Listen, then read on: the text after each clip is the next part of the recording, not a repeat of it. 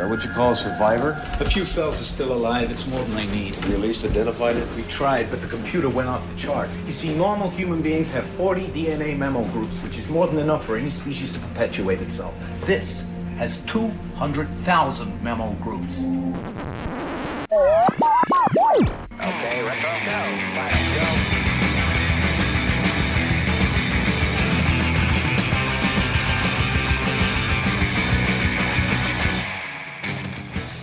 Hello and welcome. Welcome and hello. This is Wait, You Haven't Seen? It's a show where we talk about movies, and we specifically talk about a movie at least one of us has never seen before. I'm your host, Travis, aka TV's Travis. This is episode number 107, and our movie this week was the 1997 Luc Besson film, The Fifth Element. And joining me to talk about it, because she had never seen it before, somehow, is Kit London. Kit, how you doing? I'm fabulous. How are you? I am quite good. So, all right, first thing I got to ask, how is it you hadn't seen this before? Because watching this movie and knowing it the way that I do and knowing you as well as I do, I feel like this is something you would have really liked. So I'm curious how it was you never saw it. I think it was just one of those things I never sat down to watch. And I do remember my dad loves this movie. It was always on TV. Mm-hmm. And I never wanted to sit down and watch it with commercials on like TNT or USA or whatever it was. So I remember seeing bits and pieces of it, but I never actually sat down to get a DVD and like actually watch it. That's fair, and that's sort of similar to how I was with the Shawshank Redemption and why I didn't see it for so long. That's a very, like, I mean, any reason not to see a movie is a valid reason, right? But that's a particularly valid reason where if you're going to watch the movie, you're going to watch the movie, not watch the version that's running on TV as the first time seeing it. So I get that. Yeah, exactly. No, I totally get that. So we'll get to kind of your thoughts on the. Well, let's just get right to your thoughts on the movie. Overall, what did you think of it as a movie? As a movie, it was a lot of fun. I loved it. I had a good time. I did have to park my brain. Mm-hmm. Absolutely. I just watched it to watch it. Didn't think too much into it or like, okay, what? That doesn't make sense. I just parked my brain and just let myself be entertained. And yeah, so the cool thing about this movie is it's very much sci-fi fantasy to a major degree. And what I like about it is it was, especially at the time that it came out, it was a sci-fi film that had a look that was very different from most sci-fi that you saw. You know, a lot of science fiction, especially from, say, Star Wars on, you either had a very clean antiseptic look of something, or it was dirty and grimy. But you never got this like bright, colorful thing, right? Ships were always like enclosed and small, and they had small like walkways between everything. And what this movie did was it was like, nope, we're going to go in the completely opposite direction. Luc Besson, who wrote the story and co-wrote the script and directed it, was basically like, we're going to make this look as colorful as all hell, and I want it to look insane. And the costumes are just nuts throughout the entire thing. They're so much fun, though, and I think that's what makes this work, because the story is very simple and almost, overly tropey. But it works because the movie's just having fun.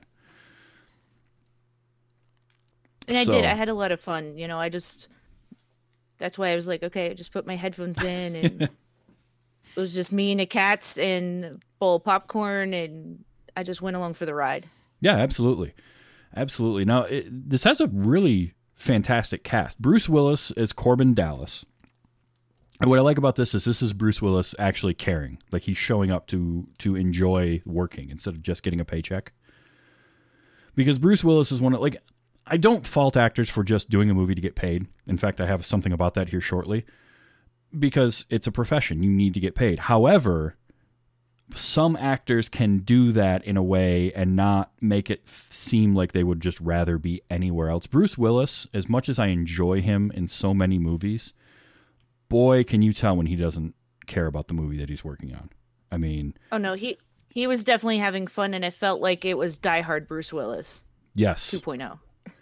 Yeah, it was not, I don't know, Cop Out, the Kevin Smith movie that he did, or some of the stuff he's done recently where you can tell he would rather be anywhere else than working on this movie, but he's getting paid, so he's going to show up.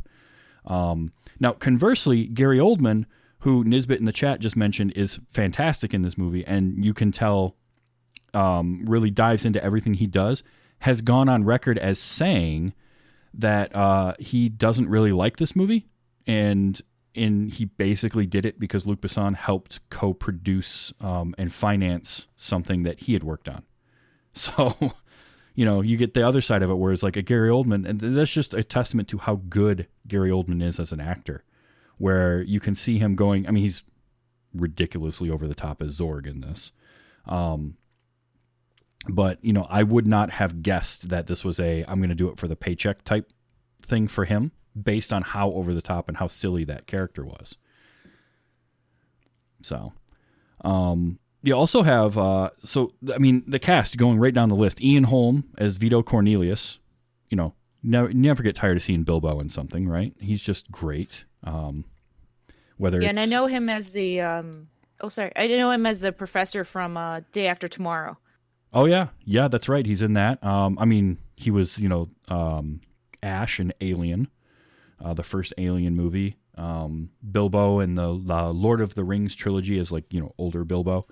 Ian Holm is great. I remember him from this. I remember him from so many movies. My dad was a big fan of the movie Brazil when I was growing up, and he's in that, so I remember him from there. But this was one of those that I really remembered because of the timing of when it came out and when I saw it versus some of the other roles that I saw him in. So. Yeah, and he's a lot of fun in this. Again, he gets to play he's slightly bumbling, but he really is only bumbling in that he's just he's so nervous because his entire life has been leading to this moment. And now it's here and he is not quite sure what to do. And yeah, I loved it when he saw the tattoo and he fainted. Yep. I was dying. He sees the tattoo and faints. They get to the temple at the end, and he's like, well, theoretically, I know how this is all supposed to work. Oh, yeah, that was great. And by theoretically, it's just I read it in a book that the stones and the fifth element, and it just does the thing. That's all he's been taught. It's just been hammered into him for his entire life. So yeah, it's just passed down 300 years, village story. It's like, oh, now I actually have to do this? What? Yeah, exactly. Oh, wait, there's mechanics to this? Oh, no. Oh, no. Mila Jovovich as Lilu. So she's the emotional center of the movie. She's kind of, her and Bruce Willis are the stars. They're the main characters in this. This was not, this was fairly early in her career, but there was a few things about this that I thought was interesting. One was her hair. So she has bright orange hair in the movie, and they started off dyeing her hair, but apparently, the dyes they were using, and it's probably from the time and how often they had to dye her hair, it was not taking it well, so they eventually just had to make a wig that was the orange hair to match. So it's interesting if you watch it again, try to find the scenes that she has actual orange hair versus the wig. I just wanted to run a brush through it. It was a little nappy, wasn't it? Yeah, it was a little dreadlocky. Okay, I love the color and I like how she looked. It was interesting because everybody else had dark hair except for her. It was orange. But I just wanted to run a brush through it. Well, a 5,000-year nap, your hair's going to get like that. You can't really help it. And on top of that, she had to be reconstructed. So, but yeah, just give her a comb. They gave her, they got her into wardrobe. They got her a makeup box. They couldn't give her a comb though. But she's a ton of fun in this. So the divine language stuff that she was speaking early on was actually something that her and Luc Besson created for her character. So it wasn't a full language. It wasn't like a Game of Thrones and Dothraki, or even Klingon in Star Trek universe, and how that's become like a fully fleshed out language. It's similar, but they had something like 400 words, I think, is what they figured out for that. And according to rumors and trivia and whatnot, by the end of filming, the two Luc Besson and Mila Jovovich could carry on entire conversations in that language. So, and I love the trivia that the scene where she crashes into the cab and then she starts talking to Bruce Willis right away, that he didn't know what she was going to say. Like, he didn't know what the line was coming up. So she just starts spouting this random, sounds like complete gibberish to him. So apparently his reactions are pretty genuine, which is great. Nice. It's always fun to do stuff like that. Yes, Artemis, that is Mila Jovovich from Resident Evil. This was a few years earlier, 97. I think first Resident Evil was 2001, something like that. But yeah, she had done what was it? Dazed and Confused and a couple of other movies, Return to the Blue Lagoon and things like that before this. But this was kind of a big breakout for her. So, She was I was looking at the IMDb, and she was in an episode of Married with Children as a foreign exchange student, and I was looking at the pictures like, oh my god, I remember that. Well, what's interesting is apparently learning that divine language and her and Luc Besson developing that, she had a bit of an advantage because she could speak 4 languages. So she grew up, I think, if I remember correctly, she grew up in Europe, but they moved quite a bit or something. So she ended up learning a lot of languages when she was young. So yeah, I mean, she had a leg up on learning all these learning a language, and she's great in the movie. She brings the right amount of physicality with the movements that she has to do and kind of like all the fighting, but at the same time, because of, I think, her age makes her feel more vulnerable, because she's supposed to be a vulnerable weapon in a way, and Mila Jovovich was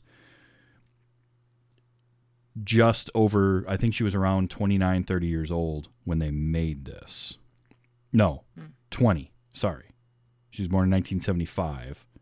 So she would have been about 21, 22 when they were making this.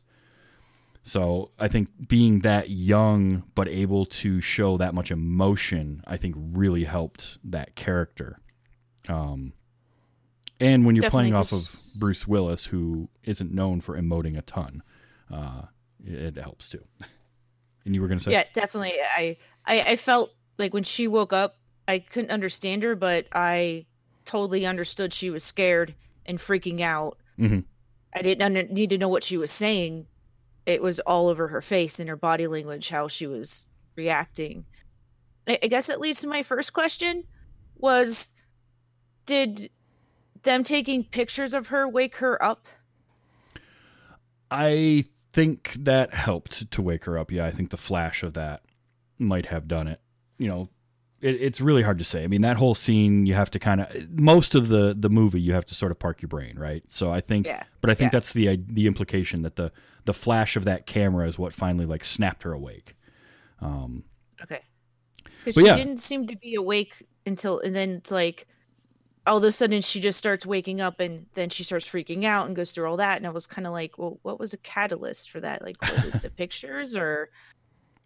Yeah, I'm sure that was a big part of it. And the thing is, like, you're right. She so much of this movie, her screen time in this movie, at least to start, she has to be able to emote and get across all these feelings and all this information without speaking a language that most people can understand.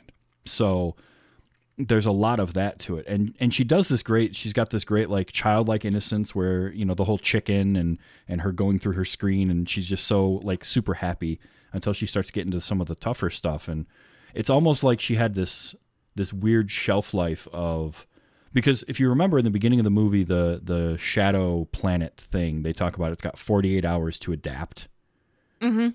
And it feels like she had kind of a similar thing. Like she had 48 hours to get sorted and apparently find love, and then she could do what she was supposed to do. So I know it's an interesting character. I have some issues with the whole like love angle of it at the end, but that's a whole different thing. Like a lot of that I can also park my brain because it's a movie, right? So in a movie it's possible to fall in love in whatever the like hour and a half that the two of them spent together. Yeah, that's what I was thinking. I'm like, oh, okay, you love her. You've known her all of 5 minutes. Okay. Yeah. Yeah, she fell into your cab. You stuck her in a shower to hide her, and you found her in an air vent, and you guys are in love. Cool. All right, makes sense. Makes sense to me.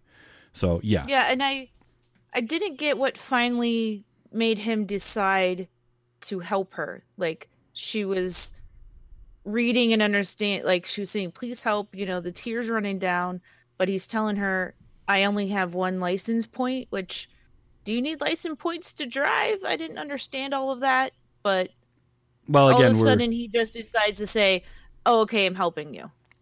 Yeah, I mean, so the license point thing, we're 300 and something years in the future, so who knows what all that's like. But what it comes down to is, so Corbin Dallas, Bruce Willis's character, is a former special ops army guy, been retired for 6 months and driving a cab.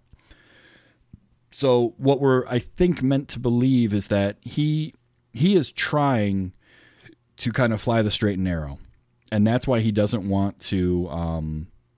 When the police finally show up, like, he's willing to help her initially, and then the cops show up, and he's like, "Oh, you know what? I can't. Like, I need this job." He's lost his wife. Mm-hmm. He's trying to keep his life together. So then he can tell how scared she is and doesn't want to get taken by the cops. And it's that hero mentality of like, well, I'm going to rescue her thing. I think that finally flips for him. So I don't know if there's any like one moment so much as it's him like fighting it, and finally saying, nope, you know what? I'm going to help her because she's a beautiful woman, basically, is what it was. So who knows? Oh, yeah. Career change of military to cab driver. Well, there's some of a reason for that I'll get into in a little bit. But yeah, so that's Mila and Bruce and their relationship.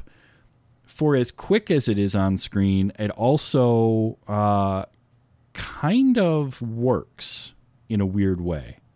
And it's hard for me to fully understand why, because obviously there is an age difference in the characters, but also in the actors. Bruce Willis was in his 40s when they made this. But there's something about the chemistry of them and just the way that the story is being told, where, again, if you can suspend your disbelief and park your brain, it works. I really don't understand why. It shouldn't, but it does for me. I don't know. Did something like that work for you, or did it feel way too forced? No, it worked. They were very cute together. They had chemistry, like, and she obviously realized, okay, I can trust you. And I felt more like, since he woke up and had that dream, it was sort of his destiny, kind of. I think they're sort of playing that a little bit, yeah. And he was talking about, oh, I want the perfect woman, and when they made her, reconstructed her, oh, she's perfect. Like, they keep saying that over and over, so it kind of felt like, that was really being hammered home. Like, they weren't subtle about that at all. Nope. Subtle's a train wreck. Nothing in this movie is subtle. Let's put it that way. I mean, you've got your costumes, your colors, your music, your effects, all of that. Nothing is subtle. And speaking of not subtle, Chris Tucker as Ruby Rhod is about as unsubtle as a character can get. And I know a lot of people that I've talked to over the years that are like, oh, The Fifth Element, the problem I have with that movie is Chris Tucker as Ruby Rhod annoys the hell out of me. And I'm like, yeah, I know. That's the whole point of that character was to annoy you. Was he annoying to you? Not in a I can't stand it kind of way, but I mean, I understood that's what the character is, because he's annoying Bruce Willis and is in the way. He's trying to be under the radar, and he's being thrust into the spotlight. Yeah. Which is opposite of what he wanted. So. Mm-hmm. And the thing with Chris Tucker is kind of an acquired taste. Like, you either like Chris Tucker or you can't stand him. Whether it's he did a movie with Charlie Sheen I can't think of now the title of, something money, but Friday, Rush Hour, like all of those. If you don't like Chris Tucker, you won't like Ruby Rhod. If you're okay with Chris Tucker, then you understand exactly what he was doing in this movie, and that was he didn't go to 11. He cranked it to like 15 and just went completely off the wall. And it works so well opposite Bruce Willis that Money Talks, that's the one. It works so well opposite Bruce Willis that that I really enjoyed it. And I don't have a problem with Chris Tucker for the most part. Like, I don't mind the super manic stuff that he does and the screaming and all that. Plus, again, costuming. His costumes were insanely great. I was thinking that. I was like, damn, girl, you got a nice figure. Look at you rocking those outfits. Oh, like, yeah. Holy shit. And you can tell, too, they gave him a little bit of license to kind of ad-lib some of his stuff because he starts singing Lionel Richie at one point and just all that. And it's great. But I like, too, like, his character is there to annoy you, but by the end of the movie, he is still annoying you, but now he's just like, I can't deal with this anymore. Like, it becomes too much for him. And it's fun. It's a fun little ride that he gets to go on. And yeah, sure, he screams a lot and he yells and all this, and he says, my man, like 1,000 times. He uses that like a comma. Mm-hmm. But I enjoy it. You know, I have seen far worse versions of Ruby Rhod from far less charismatic actors, and that's the big part, right? Chris Tucker's got a charisma about him that you just can't teach. So, you know, I like Chris Tucker, and Ruby Rhod was just insane, completely insane. But I also quote Ruby Rhod a lot. I call things green and super green, and I have no idea what that means, but I still use it. I was just going to ask you. Thank you. I'm like, okay, I think I understand, but I don't know. Like, it's honestly just made up slang for like good. Like, that's his version of good. It's just like him doing the buzz and flipping his hand at people to say go away. Like, that's just a Ruby Rhod thing. So that was a total diva thing. Oh yeah. Buzz, get out of my spot. Get out of my radar. Yep. Luke Perry's in the movie as Billy. And the funny thing about that is Luke Perry gets like 6th billing if you watch the opening credits, and he's in the movie for like 5 minutes. Mm-hmm. He's barely in it, but this, 1997, Luke Perry was a pretty big name to get in terms of I wrote fame. That's my first note. Luke Perry. Oh my God, that's my first note. So, and it's another one of those instances where it's sort of stunt casting, right? To put somebody like a Luke Perry in 1997 as this character in the beginning of the movie. We're never going to see him again. He bears he has no bearing on the plot whatsoever. He's great. He is, like, his few moments on screen are wonderful, in my opinion. I love him as an artist, and he's just like going through the motions and helping out this professor, probably for some college credit, right? And he ends up in Egypt for no reason. So I liked that. I liked seeing him in there. It's one of those where, like, the supporting cast in this is great with Luke Perry. Brian James as the General Monroe. I always remember him from Blade Runner. But he's actually really funny in this, including getting stuck in the refrigerator and frozen. And for the longest time, I thought that he died in that scene. Like, I thought he was dead, and then he pops up later in the movie. I thought he was too. They kind of make it feel like that, don't they? Because you never see anyone else, but you see him again in a later scene. So, and he had Tommy Tiny Lister Jr. as the president, which is just great. Like, this huge hulking dude is the president of the Federated Planets or whatever. And are you familiar with him, with Tommy Lister? No, I was going through the IMDb to see if I did know him from anything, and nothing pops up, but I feel like I've seen him in 1,000 things. I mean, I can't pinpoint anything. Yeah, he was Debo in Friday. He pops up in a lot of movies playing either like a criminal or a thug. He was in The Dark Knight. If you remember the scene in The Dark Knight with the boat, he's the one that grabs the detonator and chucks it out the window.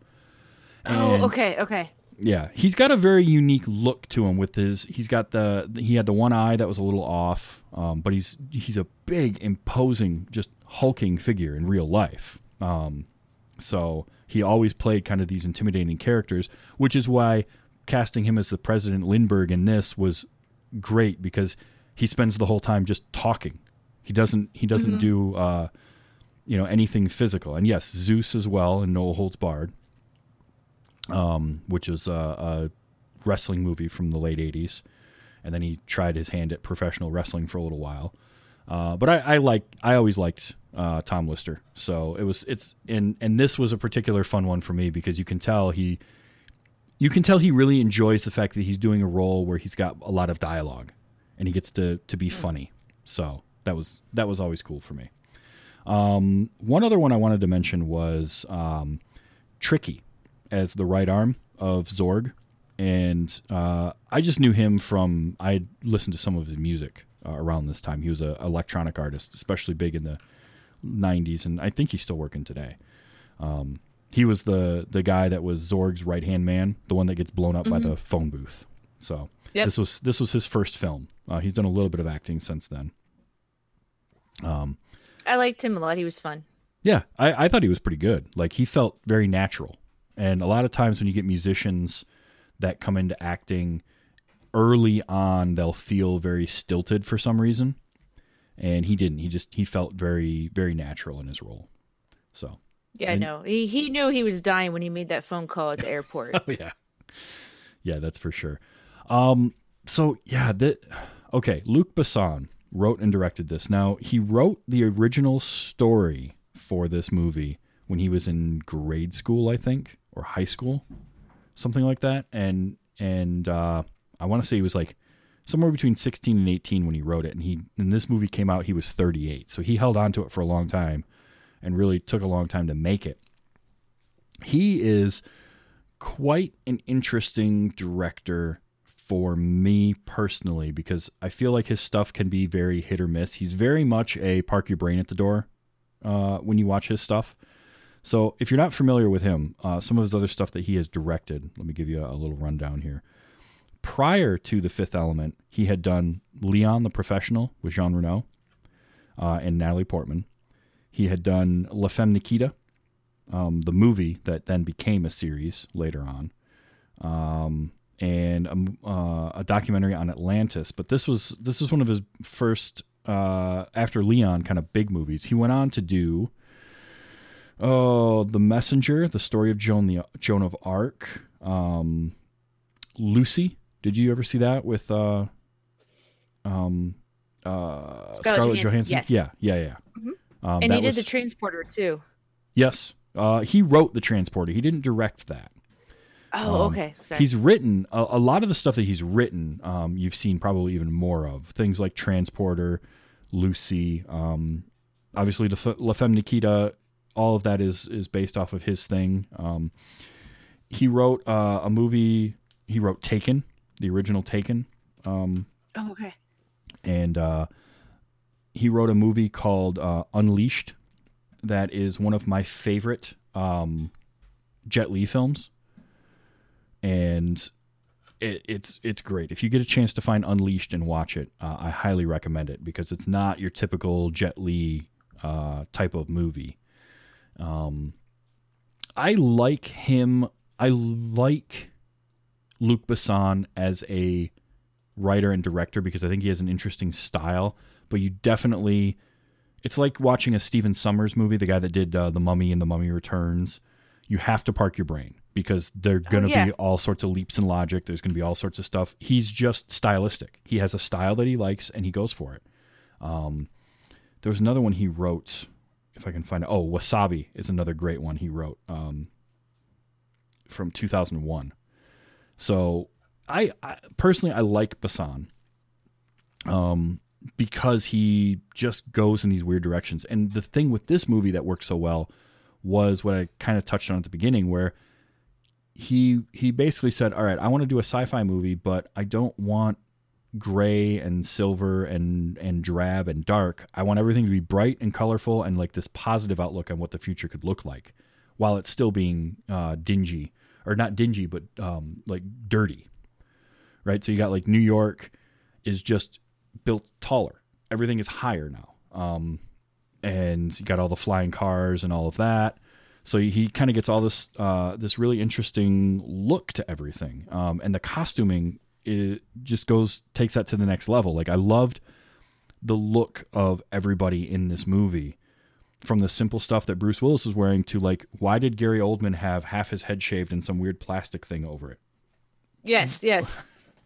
What is that about? I don't know, but it worked. Like the costuming for Lilu is weird, kind of spandex pants and half a shirt, and then this rubber sort of monokini, I don't even know what you would call that, suspenders thing that she was wearing. Yeah, they remind me of suspenders. I was like, okay, they wanted to keep the orange and some color for her. And that was another thing, was color. There was a lot of color. The yellow cabs, there was a lot of those driving around in yellow buses in the scenes where you saw all the flying cars, and the stewardesses were wearing blue and very, very kind of shiny blue, and nobody had boring looking costumes. Even the police uniforms were outlandish and crazy looking, and the helmets they wore made no sense whatsoever. I love that. I love every part of that. And I like the fact that the movie starts off with boring, slow-moving sci-fi credits, right? Like the first part of the movie is this ominous music and just basically black background with white text fading in and out. And then the movie we get is what we get, which is just, here's everything and all sorts of colors, and we're just going to slap all this at you constantly. So I liked that. I really loved the robots that showed up in the beginning too. Like I wasn't expecting them. Like, okay, here comes the aliens, and you have like a preconceived notion of what these guys are going to look like when they come in the ship, you know. And I was not expecting them. They were especially cool. When you look at like realize how big that ship was, because that pyramid that they were at was fairly large, and they came out of this tiny little thing right at the bottom of that huge ship, and then what comes out of it are these like chunky, waddling, weird looking kind of duck creature face things. I don't know how to describe them. You have to watch it. The Mondashi ones is what they're called. And that was the other thing I really, really enjoyed about this movie, was there was a good amount of CG work done, but the creature work was largely prosthetics and animatronics. And for me, that's another testament to the filmmaking, because it makes it look better 20 years later. Those types of effects, while they still look very 90s, will age, I feel, better than something that's fully CG characters at that time, because the technology just wasn't there yet. So, yeah. And the Mondashi ones were great. Like, they waddle, and I love their waddle. And the fact that as those walls start closing in, you immediately know that dude's not getting out of the temple in the beginning of the movie, because he just doesn't move fast enough. Even though I think the wall only closed on his hand. So he's probably fine. He probably just... What would have been great, though, when they went back to the temple and they opened the doors and there was just him standing there with one hand being like, hey, it's been 300 years. Come on. So... Like, took you long enough or something, really? That would have been funny. But yeah, those guys were great. I wish we would have seen and known more of them as a species, because we really only get the one scene with them, and apparently they for whatever reason, they hold the key to fighting Ultimate Evil, but why, we don't know. But I guess, too, it took... Each one of those costumes took 3 people to operate, because they had somebody in it, and then they had the people doing the animatronics, and they had to have a TV screen because they couldn't see out of them. So they had like little TV screens built into them so they could waddle around. And unfortunately, and I was kind of sad to read this, they destroyed almost all of those costumes after the movie was wrapped up. There's only like 2 or 3 of them left. Yeah.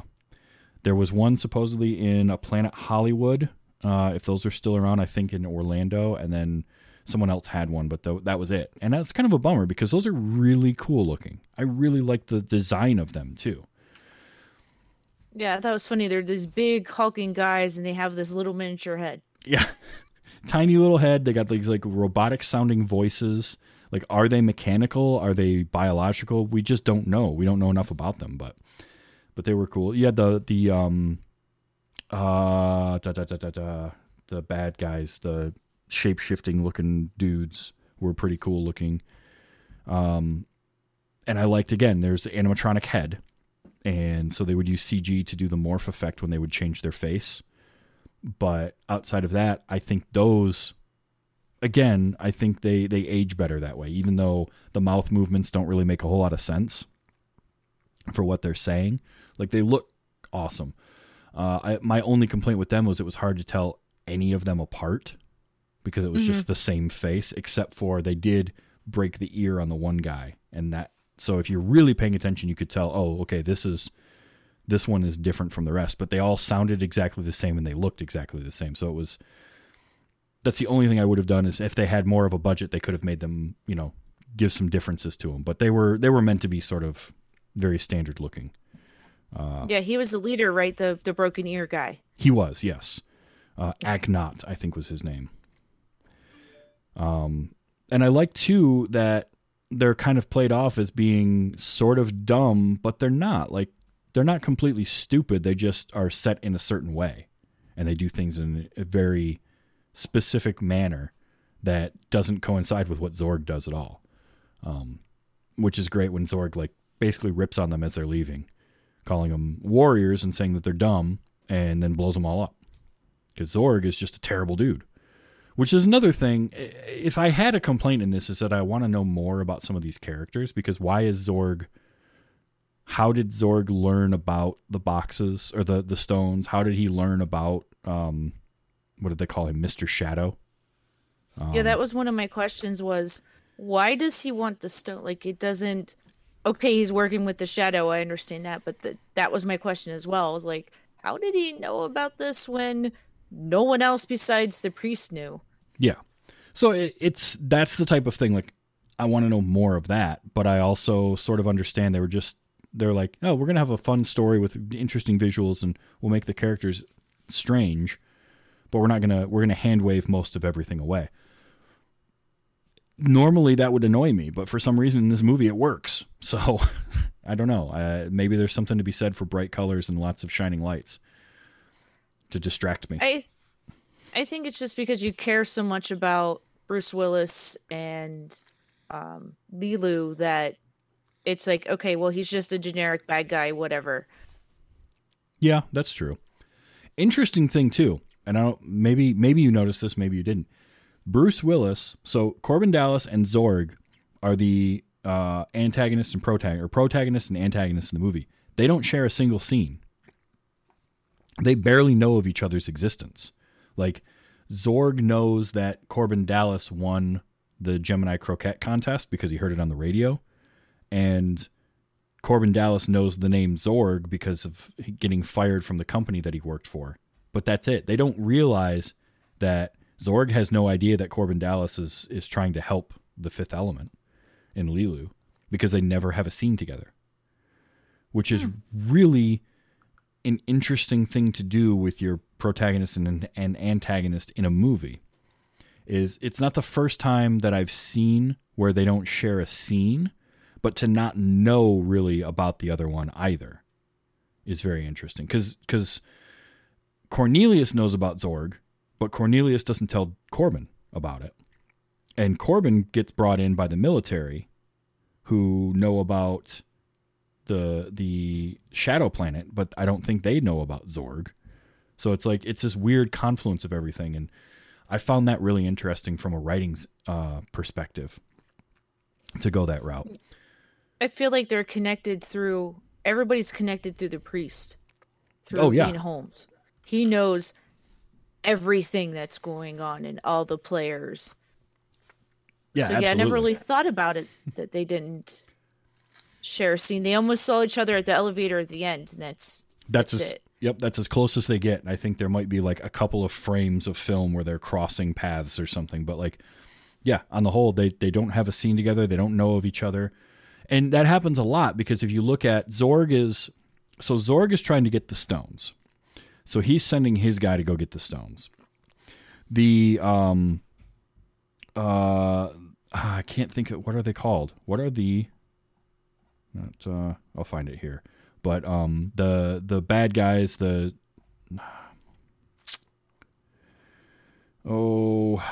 shapeshifter dudes, Mongols, or I can't remember what they called them. Mangalores. Oh yeah. Mangalores. So you got Zorg is sending his guy to try and get those stones. The Mangalores want to stick one to Zorg. They don't care about the Shadow Planet. They don't care about anything. They just want honor restored after getting treated the way they did by Zorg. So they're trying to get to where they go to get the stones and ahead of Zorg. And then you've got the military and everybody wants to, obviously save people. And so does Cornelius, but Cornelius wants to do it because it's just what he's trained his entire life for. So everybody's trying to do the same thing, which is why you get that great scene with the booking agent where seems like every person that came up to that window is saying they're Corbin Dallas. 4 different people. And so that was a lot of fun too. She finally at the end of it is just like, you know what? No, I'm sorry, you're not Corbin. I'm leaving. So, but yeah, I didn't. Oh, sorry. I just wanted to ask too. Like, I didn't see how he started choking on the cherry, but I liked that scene of what Zorg was explaining of why he's doing it and saying, well, we're doing this for the same reasons, but just not the way you think. Mm-hmm. And Cornelius was asking him, well, where's your robot now to slap your back and save your life? So yeah, he basically he tried to swallow the cherry in one gulp with the water and it got stuck. Yeah, that's a fun scene for me because of the whole basically Zorg's philosophy is destroy to create. He's going to destroy things in order to create new jobs and create new things. That's the philosophy that Zorg lives by. And so that scene gives us the reason of why he's working, I think, with the Shadow Planet, with the Dark Planet, whatever they call it, the ultimate evil. Because in the way that I interpret it is in Zorg's mind, that is the ultimate in destruction, that then there can be creation out of it. Now, it probably wouldn't go that way for him, but that's what he thinks. I'm curious to know how he found out about any of it, but I think that's why he was working with him in the first place. So, it's just one of those things where there's a lot of scenes like that, and you're right. You have these questions like, well, what's going on here, and what's happening there. So you mentioned that you had a few questions. Why don't go ahead and lay some on me, and I'll see if I can kind of answer based on what I know, and we can kind of talk them out a little bit because I'm curious. I'm curious to know what questions you had. Well, you kind of answered all of them. I did notice though, for me that it has a lot of Spaceballs breaking the fourth wall a little bit, and it has a lot of reminds me of the Airplane movie type of humor. It's self-aware, right? The movie doesn't take itself too seriously, and I think that's why it works. So Luc Besson has been known to write very serious stuff. I mentioned Leon the Professional, and he's done The Transporter, has got a little bit of tongue-in-cheek humor, but for the most part it's played very straight. Taken is not a funny movie. But what works in this was that he was able to have a self-awareness of like, look, this is cheeseball, this looks insane, this is very silly, it's supposed to be fun. And so yeah, there's a lot of winks and like not straight up fourth wall breaks. It doesn't quite go to Zucker Brothers type of Airplane like wink at the camera, but it gets as close as you're going to get in a movie. And I like that. I like that you have sort of the running gag of like Lilu has no sense of modesty like most people do. So when she comes out of the shower and she's soaking wet, she just pulls her shirt off to wring it out, right? That's just what she would do. She has no reason not to. Meanwhile, you've got Cornelius and Corbin Dallas are like immediately turning and looking away and just, trying to have their own conversation and not pay attention to it. Like, oh, you want a cup of coffee? Yeah, that'd be great. Let me have some coffee. Yeah. And I found a movie mistake. There at that scene. She takes her shirt off and wrings it. He goes and gets a coffee. And when Cornelius sees the tickets, she's like unrolling her shirt right? Underneath her boobs. Well, when it cuts back to Bruce Willis and cuts back again, she's doing it again. Oh yeah. Like, So like they- they redid that, like another take, and that's where she was unrolling it. That's So funny. yeah, I have a note that's a movie mistake. Yep. Well, those happen. It's a pretty good Yeah. one. They're fun to catch though. That scene for me is especially funny because of the reaction shot of Bruce Willis when he gets hit with his own like award. Because he just does he pulls a really funny face when he gets hit, and then when they cut back to him and he looks at the award and he's just like, ugh, and he throws it away. Like to me that was always really funny. So I very much enjoyed that scene. Yeah, So definitely. you were gonna say? Oh, and my other, I did find another question was, why do the lab guys have green glowing eyes? So that's only in that one spot, and it's a black light. And I actually wrote a note myself about that, about how much I liked the just overall look for this. And like, my best guess on that is sort of a shorthand of they're going into the lab, and that's kind of like a delousing chamber. In a way, it's sort of an airlock. Was my feeling on that, but I think honestly, all it was just, hey, let's put a black light here because it'll look cool. And they probably just put reflective contacts in them because it looks creepy as hell too, to see like the glowing eyes and parts of their skin glowing and stuff like that. Or the one dude got that real thin goatee, General Monroe, and it's glowing because it's bleach white. So Yeah, it was interesting, but they were talking about the DNA, like he was given like the DNA count or whatever, and the general there, he says, well, it must be some kind of freak. And as he says that, their eyes and stuff are glowing green. So I didn't know there was more into that. No, they basically, if you watch the scene again, they're walking down the hallway and they're talking about it. Right as they get to that point, they're coming up to the door. They pass into this little kind of mini airlock, and you can see that everything in there is under black light. So it just happened to be that I mean, it's just probably Luc Besson being like, this would be a fun way to deliver that line. It's like calls him a freak and says, "Ooh, it'll be cool to meet him with him glowing green eyes," right? So it's totally just a stylistic choice, I'm sure. Yeah, it was cool. I picked up on it, but I just didn't know if there was something else that I was missing. I was waiting for them to say, "Oh yeah, we're radiated," or something had happened to them, or like I was waiting for something to pay off at the end of why their eyes were glowing green. And they had a lot of stuff. There was a lot of things like that. If you noticed when they were getting the plane ready to take off and they went underneath to get the parasites off the landing gear, you got the two guys smoking what looks like a giant joint as they're changing out the nuclear rod in the plane. And everything's labeled with, radiation and all that, but they're standing there like it's nothing. So yeah, there's quite a bit of that. But again, this movie is very much style over substance. It's a simple story. The characters are very simple. The motivations for those characters are very simple, but it's wrapped up in a lot of pretty looking stuff, a lot of very colorful and bright and shiny and a lot of movement. So it's style over substance, but it works. There's enough substance there. There's enough for you to care about in the characters that you can kind of let go. There's a lot of, it's easier to suspend your disbelief with this than it is for some other things because it's not trying to take itself too seriously, I think, too. So. Definitely. I wrote Trouble with Tribbles. That was my note, that scene.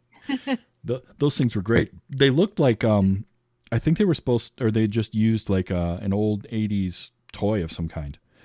Because they look like just foam rubber little dealy-wops that they would drop out of there. But yeah, they were great. I forgot to mention John Neville was the general at the beginning of the movie that was firing at the planet. John Neville is amazing. And it's another piece of kind of semi-stunt casting. We're going to put this guy in here who has acted in everything from this movie to like I'm pretty sure he did a lot of stage work too. But yeah, he was great. And that opening scene with the planet is interesting because here's your overall antagonist in the movie. It's very much a an Eye of Sauron type of deal, right? Where your ultimate evil, how do you put that to form? So they just have it as this giant flaming planet. And that whole scene is great in that they're building that tension up, and you've got all these people in the military, and the military men are just like, shoot first, ask questions later. That's all it is. Meanwhile, you've got the priest being like, hey, it's probably not going to work. But nobody wants to listen to him because they don't feel like they have the time. And I really enjoyed that. The only thing I've never figured out is where the blood is coming from on their foreheads. So, that was a question too. I wanted to know the blood that ran down Zorg's face when the shadow called. I was like, where is he hurt? I could understand if it was coming out of his nose, like it was messing with his mind, and it would come out of his eyes or nose or something, but it comes from the top of his forehead and just runs down, and I didn't know. Well, and yeah, he was hurt. And by that point, we've seen that same effect done to General Steddard at the beginning of the movie. And so we're led to believe there's some sort of a psychic connection from this ultimate evil. But how is he doing it to Zorg, and why is it making him bleed, but there's no wound? Yeah, exactly. He's not hurt anywhere. So yeah, it's again, stylistic choice. It's just something that looks cool because it does, but it worked better with Steddard at the beginning of the movie because he was wearing a hat. So you couldn't see above the brim of the hat and the blood was running down from that, on top of the fact that then he's not in the movie the rest of the time. So we don't have to question anything. But with that happening to Zorg, and he's wearing that clear plastic thing on his head, there was a lot of clear plastic I noticed in this movie. At one point, one of the Mangalores, when they're shapeshifted, is wearing a clear plastic skirt. So it was interesting costuming, to say the least. But how about definitely? Oh, go ahead. I was gonna say John Neville.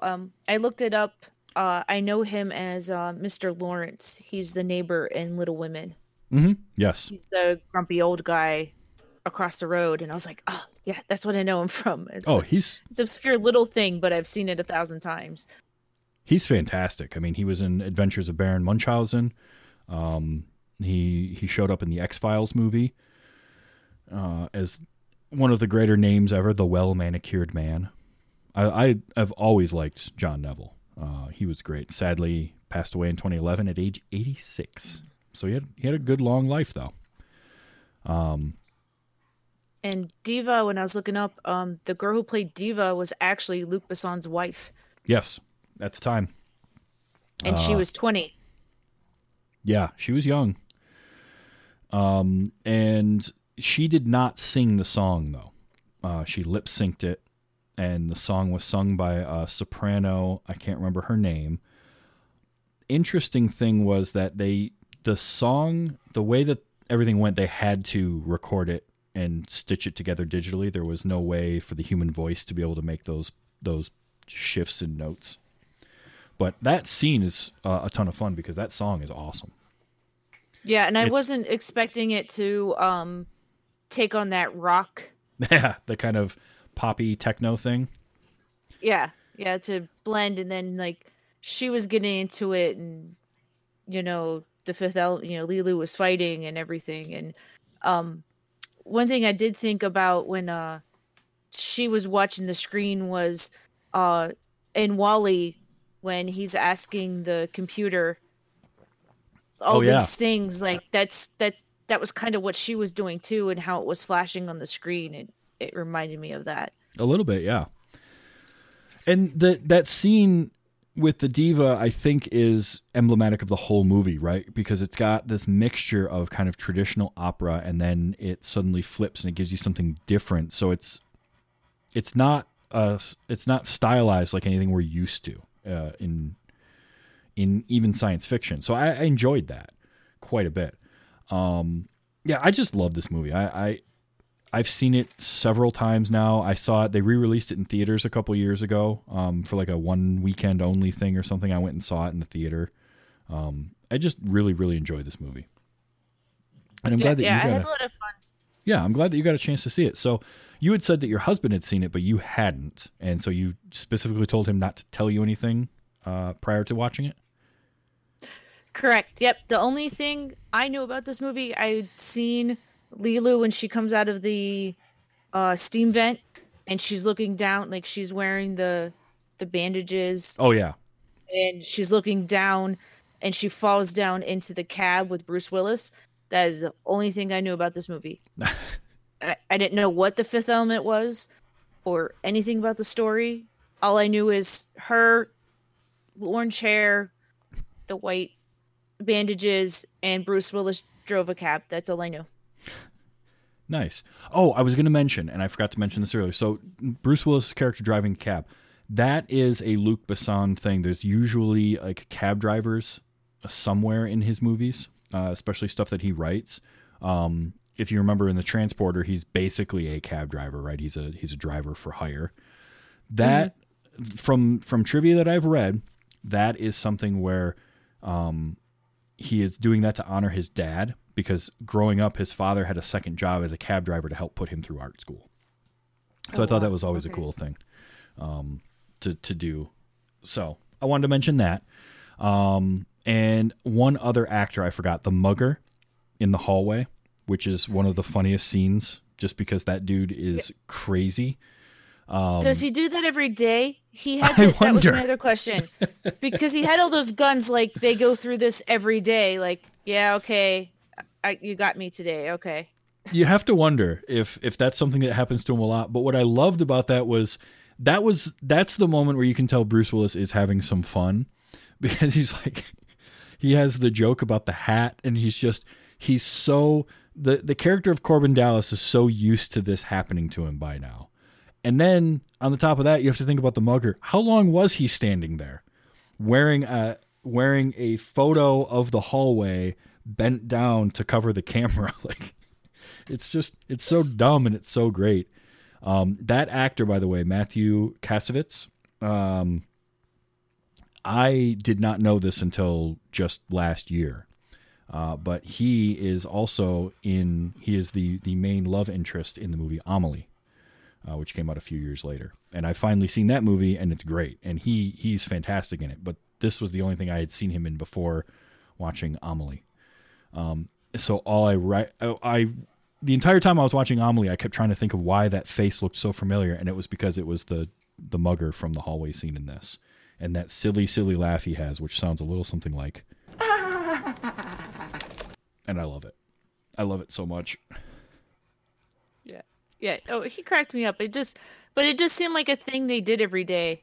Yeah. Because he had all those things, and it's like, how long were you standing there this time? And like it was just a game they play every day. You know what? Honestly, that's what I want it to be. I want it to be just the daily, like, all right, deal with this guy again. Let me take this. You don't need it anymore. So yeah, that was great. Yeah. I'm so glad you got to watch this movie. I really, really am. Yeah, it was so much fun, and I appreciated. I wanted to know what was up with the bad Princess Leia buns on the chick that the general brings. Yes. What is her name? Oh man, Major Iceborg. Yes, yeah. I don't know what that was all about. That was something else. Just the costuming and the choices for the way things looked. I mean, you got Ruby Rod's hair is all over the place. Interestingly enough, with all the randomness of the costumes and how crazy all of it was, and then Zorg is wearing the same thing throughout the entire movie, but even his costume just looks so cool. And lots of big collars, I noticed. Mm-hmm. Lots of very large collars, like extending up behind people's heads a lot. It seems to be like any time there's like a future, like, oh, we're in the far future with flying things, there's always big collars. Like, I don't and maybe know whiplash why is a big aesthetic. issue. I don't know. Maybe. Got to keep people from snapping their neck when they take off. Who knows? Yeah. I did, and I did make a note when Zorg came to talk to the goofy looking alien guys. It was a twofold for me. It reminded me of Loveless talking from the Wild Wild West, like when he's doing his whole presentation. Mm-hmm. And it also reminded me of Iron Man 2 when Hammer's on stage talking Yes. about all the amazing things this does. Yeah, I have a feeling that Sam Rockwell and Jon Favreau probably took a little inspiration from that scene when they were making Iron Man 2, because yeah, it does have that feel to it. And that whole scene is great because it gives you, from the beginning of that scene when he's walking down the hallway and the guy comes up to him talking about firing 500,000 people, until the end of it where he's walking away from everything blowing up with a cigarette in his mouth. You now know everything you need to know about Zorg to enjoy this movie. Yep. And I really like that. So it's really, really good. Oh, the other thing I wanted to mention was the cigarettes in this movie were kooky looking, right? Because they had it was like 80% filter. If you pay attention to the way they looked, and I don't know why that always stood out to me. It's like, okay, is tobacco like that much more potent in the future? I don't know. I just thought it was backwards. I was like, why are they smoking? Like, Bruce Willis, you got to flip that over. The filter goes in your mouth. Like, I was very confused. But yeah, that was all filter. So that was another interesting aesthetic choice. There's a lot of those. Oh, and another thing I read was that the license plates on a lot of the vehicles in that flying car sequence, you can't read them, but apparently they all had New York, the FU state, which I thought, if that's true, was pretty funny. I did like Luke Perry when in the beginning when they're like Aziz Light and he's marking off number 11. Like, Like, again. There's so many good little moments like that. The Thai restaurant is on an old ship. oh my God, that was fabulous. I was like, oh my God, that's so cool. And that I guy, want a Thai place that will fly to my window. yes, oh totally. And that guy Kim Chan, I think it was like the next year or the year after, he was Uncle Benny in Lethal Weapon 4, and I remember him from that. Like, I've seen him in a few different things, but this is the movie that I always remember because he's like, grandfather say, and him betting his lunch, and then congratulations, you're fired. Oh, well, here. So I love that. I love like the aesthetic of that broken down, janky looking boat, but it's got a full Thai restaurant on it, and he just floats from window to window. So Well, good. wasn't the McDonald's floating that the police were ordering from too? Yes, it was. And I love the fact that they have this giant McDonald's with, now it says on there, trillions served, because all the McDonald's back in the 90s would say, billions served. And they end up wrecking their police car into another McDonald's truck later. But here's the best part about that. The cop that's driving, the one that's all like, oh, I'm too old for this, blah, blah, blah. You know what that actor's name is? No. Mac McDonald. Nice. So that's so great. This movie is just a ton of fun. If you haven't seen it before, what the hell are you doing? Go watch the movie. It's really, really fun. And that's the best thing I can say about it. It's just fun. And just go in, like it's a popcorn movie. I'm gonna have a good time. Mhm. And I do wish I would have watched it back then because I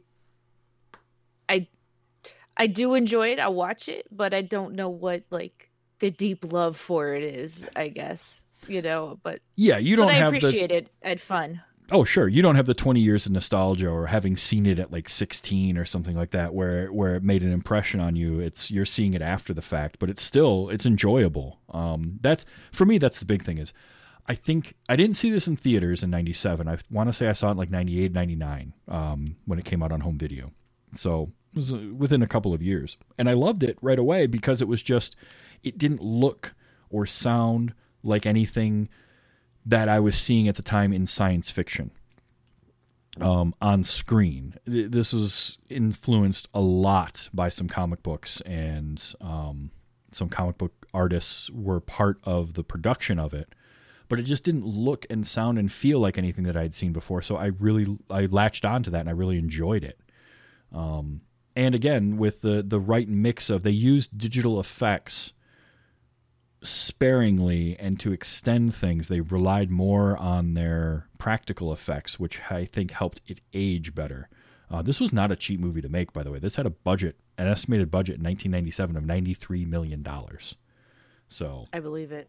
It was not cheap, but it made its money back. It was a big enough hit. And Besson never really, he talked about doing a sequel, but just never did one. And in a lot of ways, for as much as I want to know more about the characters and know more about kind of what happened around the events of this movie, I also don't want a sequel, especially now. Like, if they had done one right away or fairly soon after, even with different characters but kind of in the same world, I think that could have been okay. But enough time has passed now. Just let this be like its own self-contained thing, and don't take anything away from it. Yeah, I think I like that too, and I think that's what works for the movies, that we have these questions. Like, they call that planet the ultimate evil, and yeah, he created some wounds with some blood or something, but that's what makes it evil. Is my version of evil and your version of evil is going to be completely different. Yeah. So if they build upon that, it's going to ruin whatever I have built up in my head. Like, exactly. Yep. We're coming up with our own stories, and that's part of the fun, is the mystery. And once you know, it's like, oh, okay, that's no big deal. Why? Okay, whatever. And move on. I want to know some of these things, but I also don't want to know, and I want to make them up myself. Exactly. I want to know how Zorg found out about all this stuff, but I'd rather come up with the story myself of, like, based on what I know of the character from this movie, okay, how did he find out about it? Because obviously he did, and he went to Cornelius for it, and Cornelius, being the forgetful guy that he is and not remembering names, just dismissed it because he's so laser focused on taking care of things that he was told he had to. So yeah, there's all sorts of fun stuff like that. It's a good movie. I'm really, really glad that you got a chance to watch it and that you enjoyed it. That's always a big thing for me too, is, when it's something like this where I have liked the movie for 20 something years, there's always the concern that I'm going to show it to somebody and they're just not going to like it. And then and that's fine. Like, you don't have to like the movies that I do, but then I feel bad because I feel like, well, I've given you something that I really, really enjoy, and you're just like, I don't get it. But you get what is enjoyable about this, which is a ton of fun. So I'm glad that you got to enjoy it, and now you and your husband can watch it. Yeah, definitely. And I probably wouldn't have enjoyed it when I was younger. Like, when my dad was, I wasn't big into science fiction. I mean, I'd seen Star Wars and that, but I like it now where I can put those references of, like, Wild Wild West or Iron Man 2, and I've seen Airplane now, and I have more built upon it for the 20 years I've been with my husband. So I was able to appreciate it a lot more than I would have if I actually saw it way back when. So well, good. Thank you for bringing it to me. I loved every minute. I want to watch it again and see what I missed. Absolutely. It's totally worth it. And just remember, and the movie said this a couple times, and it's very true. Time not important, only life important. Only life important. Don't forget that. Plus, this has two of my favorite movie fake laughs ever. The one I already played, which is... and then Lilu's laugh is even more annoying. So I'm going to make you listen to that now. That makes me want to stick pencils in my ears. So, Yeah, and I just think it's funny, like, that was one thing I did have to park. I think Ruby Rod wouldn't have been part of any of this. Like, he mans up at the end and is helping, and I realize that he's there to keep the president advised of kind of what's going on. Yeah, well, but honestly, he doesn't even know that he's part of that. He's just there to do his show. Right, but I mean, that's why he's part of that's why he's following Bruce Willis, is to, that's just his part in all of it. The story wise, but I think the actual character, though, he wouldn't have had nothing to do with none of that. To hell with the show, to hell with any of this. Well, and that's the thing is, I think I look at it as he was going to stick with Bruce Willis the whole time because of his show, and he was gonna. He felt that as soon as things started going crazy, he saw that Corbin was holding it together, and he needed to do his show no matter what. Like that's the only thing he knows. So either way, like it's just this is a silly movie with a lot of crazy looking stuff. If you like outlandish costumes too, watch this movie. Just watch it and take that in, because holy cow, are there some crazy costumes. Totally worth seeing. Well, thank you, Kit. This was fun. I'm glad that you came on. Thank you for having me. Yes. So this will be out. I record on Sunday nights, 8 p.m. Eastern time at twitch.tv/TV's Travis. So if you want to come hang out and be like Nisbet and Artemis and I think I saw Dusty White in there in the chat hanging out, please do so. I love to have people in my chat room. It's always great. The show comes out in podcast form on Wednesdays at tvstravis.com. That's the easiest way to find it. Let's go there and you can find the subscribe button and then subscribe in whatever podcatcher you like to use. Coming up, I have some fun stuff. So unfortunately, I had to I had to rearrange scheduling with Paige from the Reverie True Crime podcast. So we're going to still do Frailty. I just don't know when yet. But coming up for the month of April, the next 4 weeks, the show is going to have, I'm going to have my guests are from the So Wizard podcast, one a week. And we're going to be watching starting next week with Joey, and he's never seen Jaws before. So I'm getting him to sit down and watch Jaws, and we'll see what he thinks of that one. I can't wait. You're going to need a bigger boat. Yeah, we are.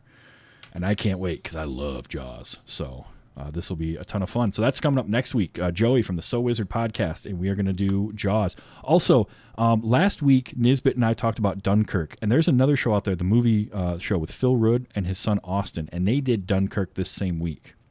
And so if you get a chance to check out their show, I will try to find a link and put it up on Twitter. My Twitter is @TVsTravis, and I'll link to Phil's show.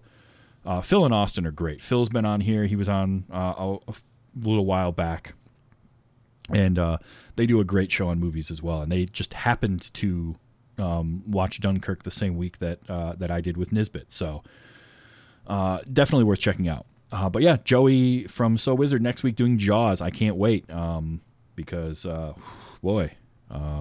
go in the water.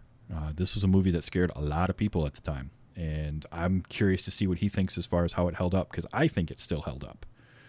So until then, remember to enjoy your movies. And, the world, it's crazy, but we're getting better. But still, we should all be excellent to each other.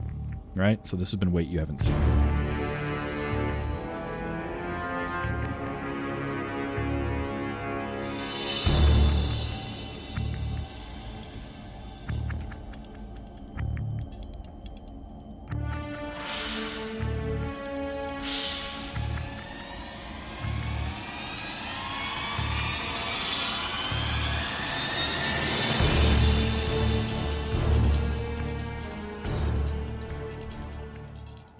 Aziz, light!